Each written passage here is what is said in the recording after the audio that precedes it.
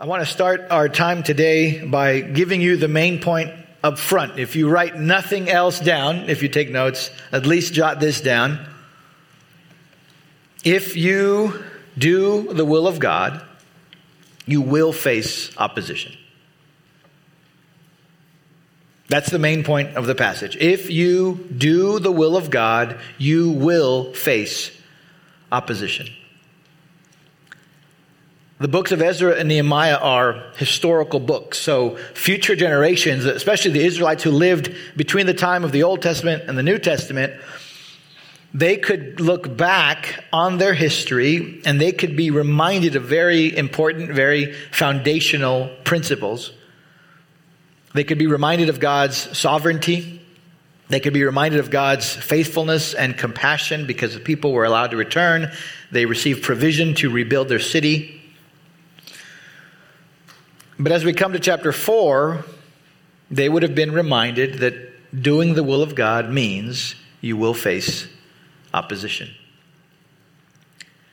When we finished chapter 3, the people had rebuilt the altar. They finished laying the foundation to the temple. People were celebrating. Things are moving in the right direction. But now comes opposition. Verse 1 one more time says, "Now, when the adversaries of Judah and Benjamin heard that the returned exiles were building a temple to Yahweh, the God of Israel, the Lord, they approached Zerubbabel and the heads of fathers' houses." So from the opening verse of this chapter, the author wants us to make sure we know the kind of people that we're dealing with. These are enemies. These are adversaries. These are people working to stop or at least slow down the cause of God and the cause of Israel. They're barriers. They're in the way. They make life hard. Have you ever felt like that in your own life? Have you ever felt like that with regard to seeking to honor Christ? It would be nice if everything could just move forward smoothly and everybody's on board and we all advance together. But that's not how things play out. We face opposition personally as disciples of Christ. We face opposition corporately as the church of Christ.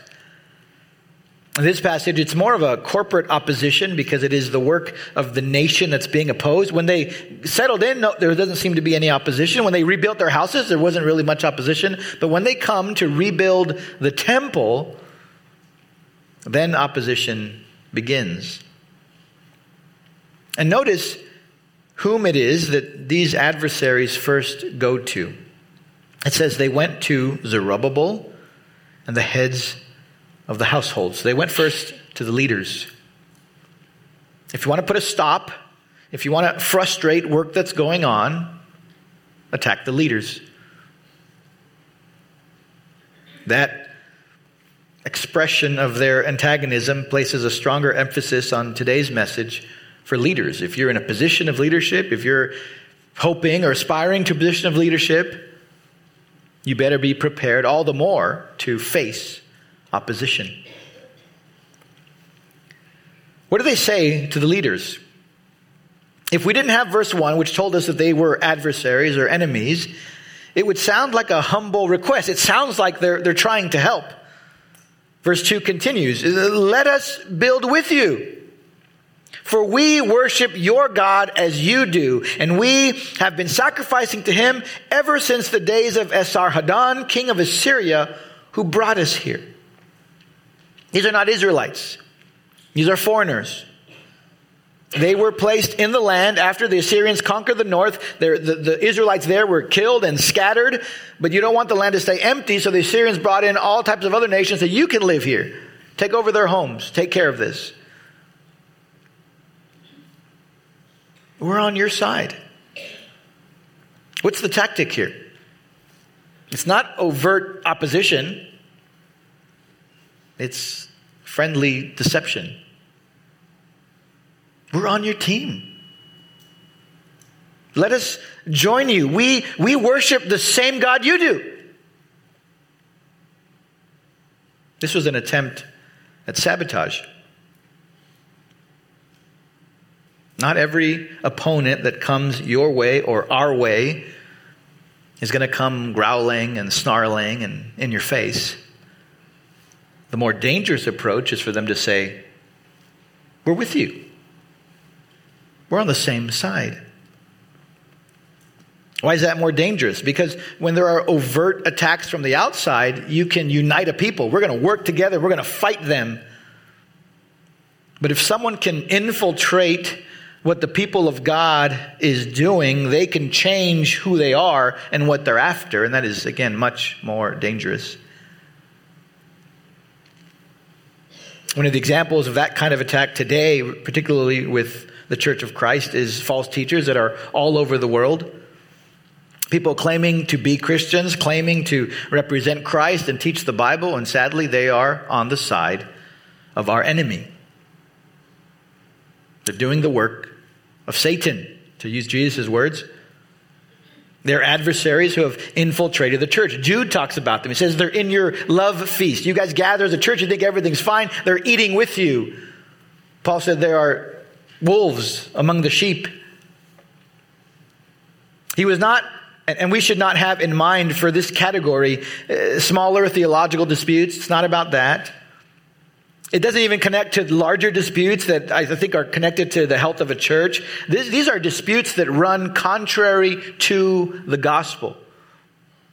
These are teachers who, like Jesus said to the Pharisees, are making disciples and leading them to hell. Paul told the Galatians, even if I or an angel would come to you, if they preach a different gospel, they are anathema. Cursed of God.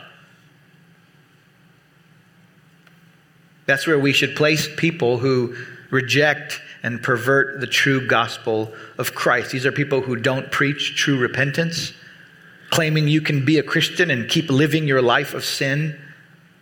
These are people who don't uphold the full deity of Christ.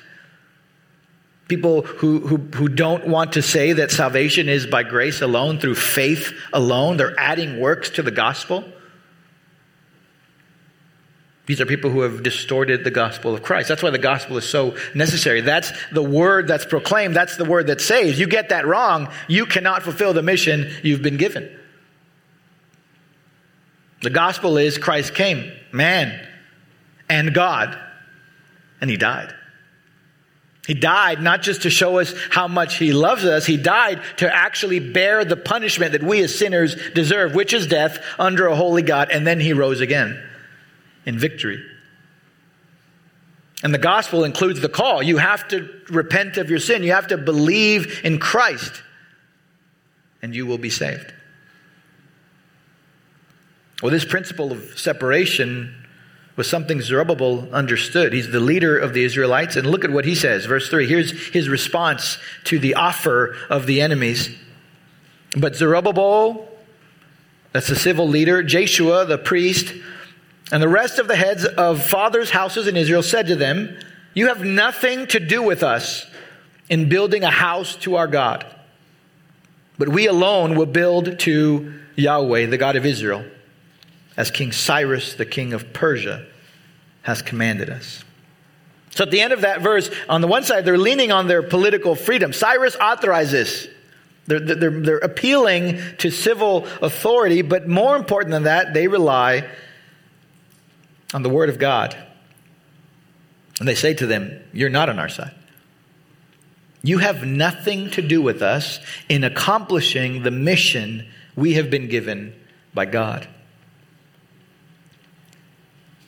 That doesn't mean the Israelites couldn't accept any help from unbelievers. Otherwise, they wouldn't have taken the gold and the silver from the Egyptians or from King Cyrus when he let them go. But the rebuilding of the temple was a distinct aspect of their work. And God had already given instructions as to how that was to be done. Levites were to do the work. Remember from chapters 1 and 2, men came back and said, I'm a Levite, let me be a priest. And they said, you don't have the paperwork to prove that you're a Levite. So you cannot serve in the temple until another priest comes and God confirms whether you are a Levite or not. God had also given instructions as to how he was to be worshipped. The very first commandment, I am the Lord your God, there shall be no other gods before me. So these foreigners, they worshiped Yahweh in some way, but they did it the same way they worshiped all the other pagan gods. It's just another God that we worship, and he makes our life better. And so the leaders say to them, no, you do not know our God, and you will not take part in building this temple. This was work specifically for God's people. We see that principle in the New Testament when Paul says to the Corinthians, a passage I think a lot of you at least have heard, do not be unequally yoked with unbelievers. That's in 2 Corinthians chapter 6. We tend to apply it to marriage, which is true. But the context is broader. In the context, Paul is talking about spiritual work, spiritual tasks that we've been given. God has given us a mission. And he's given us the tools that we need to accomplish this mission. He's given us his Spirit. He's given us the Word. And the point is, if we are going to be doing the work of God, we cannot be partnered with those who do not know God. That phrase, unequally yoked, it comes from an Old Testament phrase. The Israelites were forbidden from, the yoke is the piece of wood that two oxen usually go on, and they plow the land. He says, you shall not on one yoke place an ox and a donkey. There was an object lesson there. There's a wisdom to that. It's going to pull off to one side. But there's an object lesson in there. These are different animals. They don't pull the same way. And the point there for us now in the New Testament, Paul says, is if you're going to be doing the work of God, you cannot be partnered with people that are pulling in a different direction. If you're working on the plumbing at your house and your neighbor says, hey, you need any help? You don't turn to them and say, I shall not be unequally yoked with unbelievers. Because fixing the plumbing is part of something everybody does. Buy him a meal, let him help you fix the plumbing, and preach the gospel to him. But when we're dealing with spiritual task of bringing people to know Christ, that is a job for the church, for the people of God. I think one area that we need to be careful with is the political realm. Because you will find people on the radio or social media or on the internet, and they'll agree with you about certain moral things or about certain changes in government that you want. And because they agree with you on those things, the tendency can say, see, they're with us. They're on our side. And they might be on your side politically, but if they don't know Christ, if they don't understand the gospel, they're not on your side eternally. If we forget that principle, we may begin to assume that Christ came simply to help us change laws and reform government. That is not the mission of the church. What's the mission of the church? Go make disciples, or more specifically, go disciple. Take the people that don't know Christ and tell them about Christ. Call them to repentance. Call them to bow the knee to Christ as King. And take the people who do know Christ and teach them so they would grow even more. That's the mission we've been given. We preach the gospel. We deepen the faith of those who belong to Christ. That's a principle, again, that Zerubbabel understood. And that's why he said to them very directly, as a good leader, for the protection of his people, for the protection of the task, get out of here. You have nothing to do with us in this way. That's how he dealt with the Trojan horse of false friends. And given that stern response, it would have been nice if they said, yeah, you know what, sorry we asked, we're done. But that's not what happened. We see it all through biblical history. We see it all through human history. Opposition does not go running away with its tail between its legs. Opposition continues. In this case, it grows into political pressure. Look at verse 4. Then The people of the land, that is those who replaced the Israelites, the people of the land discouraged the people of Judah and made them afraid to build. Verse 5, they bribed counselors against them to frustrate their purpose all the days of Cyrus, king of Persia, even until the reign of Darius, king of Persia. If you remember from chapters 1 and 2, the wood that was going to come, or chapter 3 they were going to build, came from the north, Tyre and Sidon. And so those cities are on the coast. It goes down the Mediterranean Sea, lands in Joppa, and then has to come down. Every time it gets on a boat or off a boat or passing on a road, it's got to pass through some official who allows those things to go. They got to pay fares. They got to go through customs, whatever that looked like back then. These enemies, it seems, are going to pay off the people who are guarding those roads to stop the work. They are investing against the work of God. The Israelites had money, gold, silver. They're investing in building a temple. This group is investing money to stop the work. Does that happen today? Are there people at a political, national level, our country or any other country, are there people giving money to stop the work of God? Yes, there are. There are groups spending tens or hundreds of millions of dollars pressuring representatives, lawmakers to stop the church from being obedient to its mission. That's not just a political thing. That's a spiritual thing. That's the work of Satan. Satan is the god of this world. We are not as far gone as countries like Afghanistan or China, where the gospel is completely prohibited. But Satan, our enemy, the roaring lion, is still working in the sons of disobedience. He's the prince of the power of the air. He wants to stop, or he wants to frustrate or slow down the people and the plan of God. And were these enemies successful? Yes, they were. The end of verse 5 says, the plans of the Israelites were frustrated all the days of Cyrus, king of Persia, even until the reign of Darius, king of Persia. The foundation of the temple was laid somewhere around 539 BC. That was during the time of Cyrus. After Cyrus, there came a king named Cambyses. And then after Cambyses, we get Darius. Darius becomes king at 522 BC. So we go from 539 BC to 522 BC. That means the work stopped on the temple for at least 15 years. Think about that. People are cheering, celebrating. We're ready to work. The foundation has been laid. And then 15 years, nothing happens.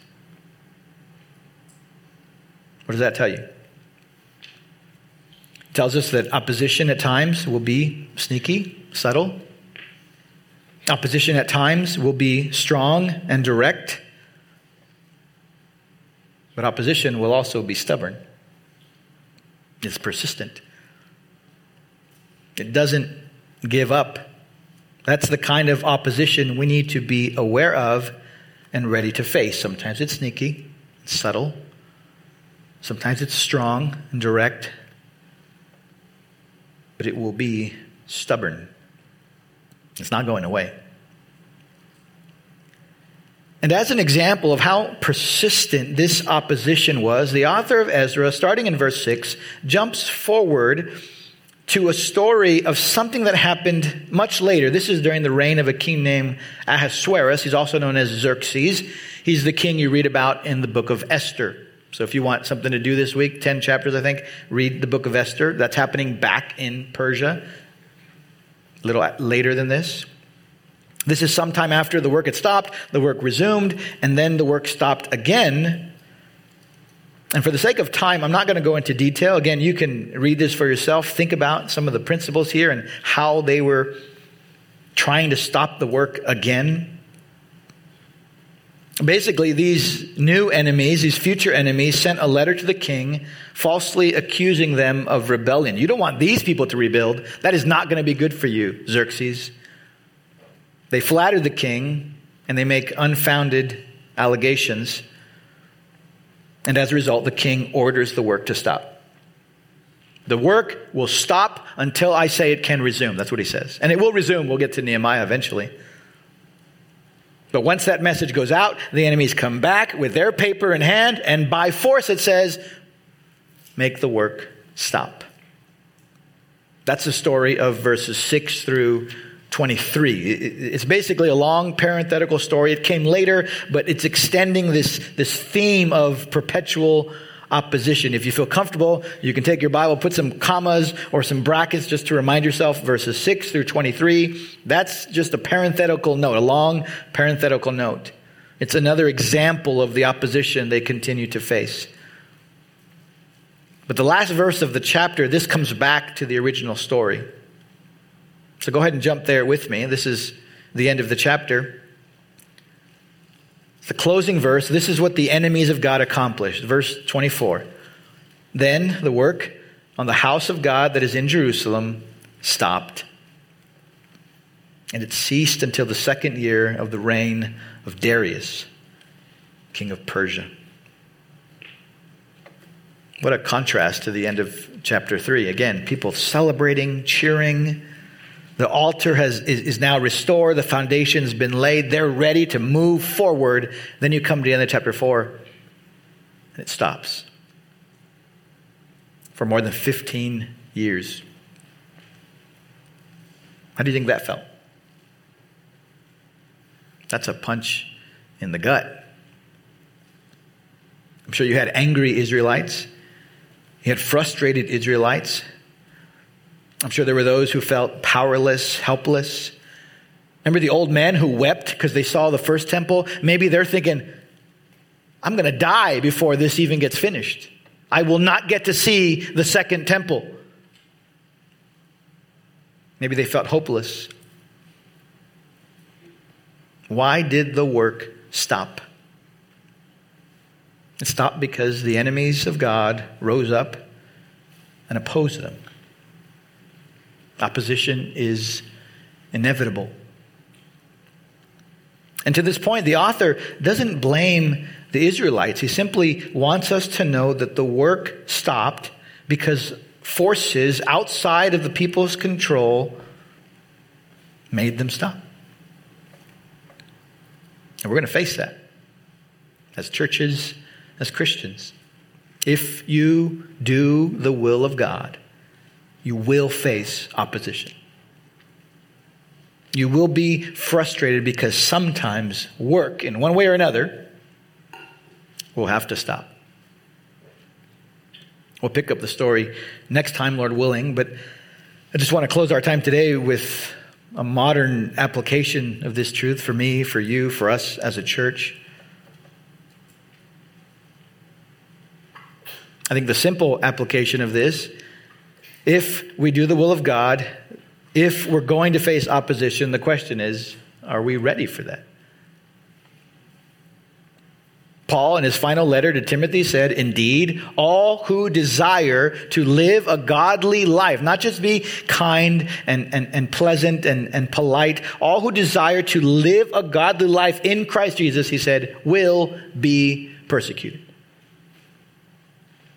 While evil people and imposters will go on from bad to worse, deceiving and being deceived. The people who we don't believe should be getting ahead and stopping the work of God will at times be successful. Apart from the intervening grace of God, things will go from bad to worse. Paul didn't say that was a possibility. Paul said that is an eventuality. And yet so many times, and I'm here with you, we think that if I want to be a faithful, God-honoring husband and wife and father and teacher and neighbor, I'm not going to face any problems. God's going to bless me. Lord, I'm ready today. I'm going to do your will. I'm going to pursue Christ. I'm going to love my wife. I'm going to lead my kids. I'm going to move in this ministry. And God's just going to open doors. That's what Paul said. Doors will open. And God may open doors. That doesn't mean it's all going to be easy. It just means it can move forward. If you want to seriously honor Christ, life will not be easy. We are at war, Peter says, with the sinful desires of our flesh. We are at war with Satan, who is a roaring lion seeking to devour us.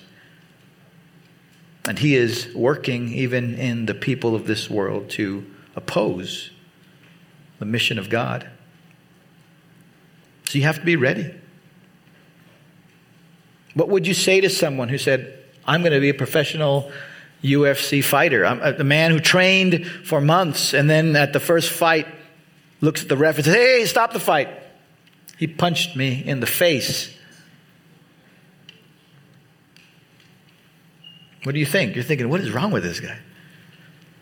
That's what he signed up for. It could be football, could be boxing, whatever. You signed up for this. What did you expect? That's the reminder we have in Ezra chapter 4 with regard to seeking to do the will of God. Opposition is here, and when you're done with it, more opposition is coming. What did Jesus say? He wants to get his disciples ready. He's in the upper room with them. He says, in this world, you will have tribulation. That's from John 16:33. In this world, you will have tribulation. It's going to hurt. But that's not the end of the verse either. Right after that, Jesus says, you will have tribulation, but take heart. I have overcome the world. So yes, there is a relentless battle. That's part of the game. Yes, there will be frustration. Yes, there will be obstacles. But in the end, we have to remind ourselves Christ wins. And we belong to him. Even in the pain and the frustration and the agony and the friction, God's sovereign plan is still moving forward. You might see prosperity preachers on TV or in the radio, and you might, I reject that. That is an aberration of the gospel. That's a perversion of the gospel. But every time we find ourselves surprised that honoring God is difficult, we're giving in to that type of message. The Apostle Paul understood that more than any of us. He risked his life to proclaim Christ, to teach the truth. And in his closing letter, before he dies, he writes 2 Timothy and he says, I am suffering, bound with chains as a criminal. Paul faced opposition. He describes it to the Corinthians too. Shipwrecks, sleepless nights in the cold. What was Paul's desire? I want to glorify God. I want to preach Christ. I want to go to cities and establish churches for the glory of Christ. I want the Gentiles to come to know him. That's what he wanted to do, but now he's in prison. Can't do that anymore, Paul. So he says this, I am suffering, bound with chains as a criminal, but the word of God is not bound. That's the encouragement. There will be plenty of times as a parent, as a husband, as a wife, as a member of our church where you're going to wish things could move more quickly for the glory of God. Wouldn't it be better if we could just be done with this? There are going to be seasons of pain and frustration. There are going to be temptations to hopelessness and despair. There are going to be times where it seems like the work of God is unnecessarily hampered. But in all of that, God's still in control. His word and his eternal plan can never be bound. Jesus said to his disciples, go, make disciples of all nations, baptizing them, teaching them. Behold, I am with you always to the end of the age. We are the church of Jesus Christ. And so no matter what kind of opposition we face corporately, nationally, or whatever opposition you face individually, whether some of us end up in prison or dead, Jesus said, the gates of hell shall not prevail against us. Opposition is inevitable, but victory is certain. Let's pray.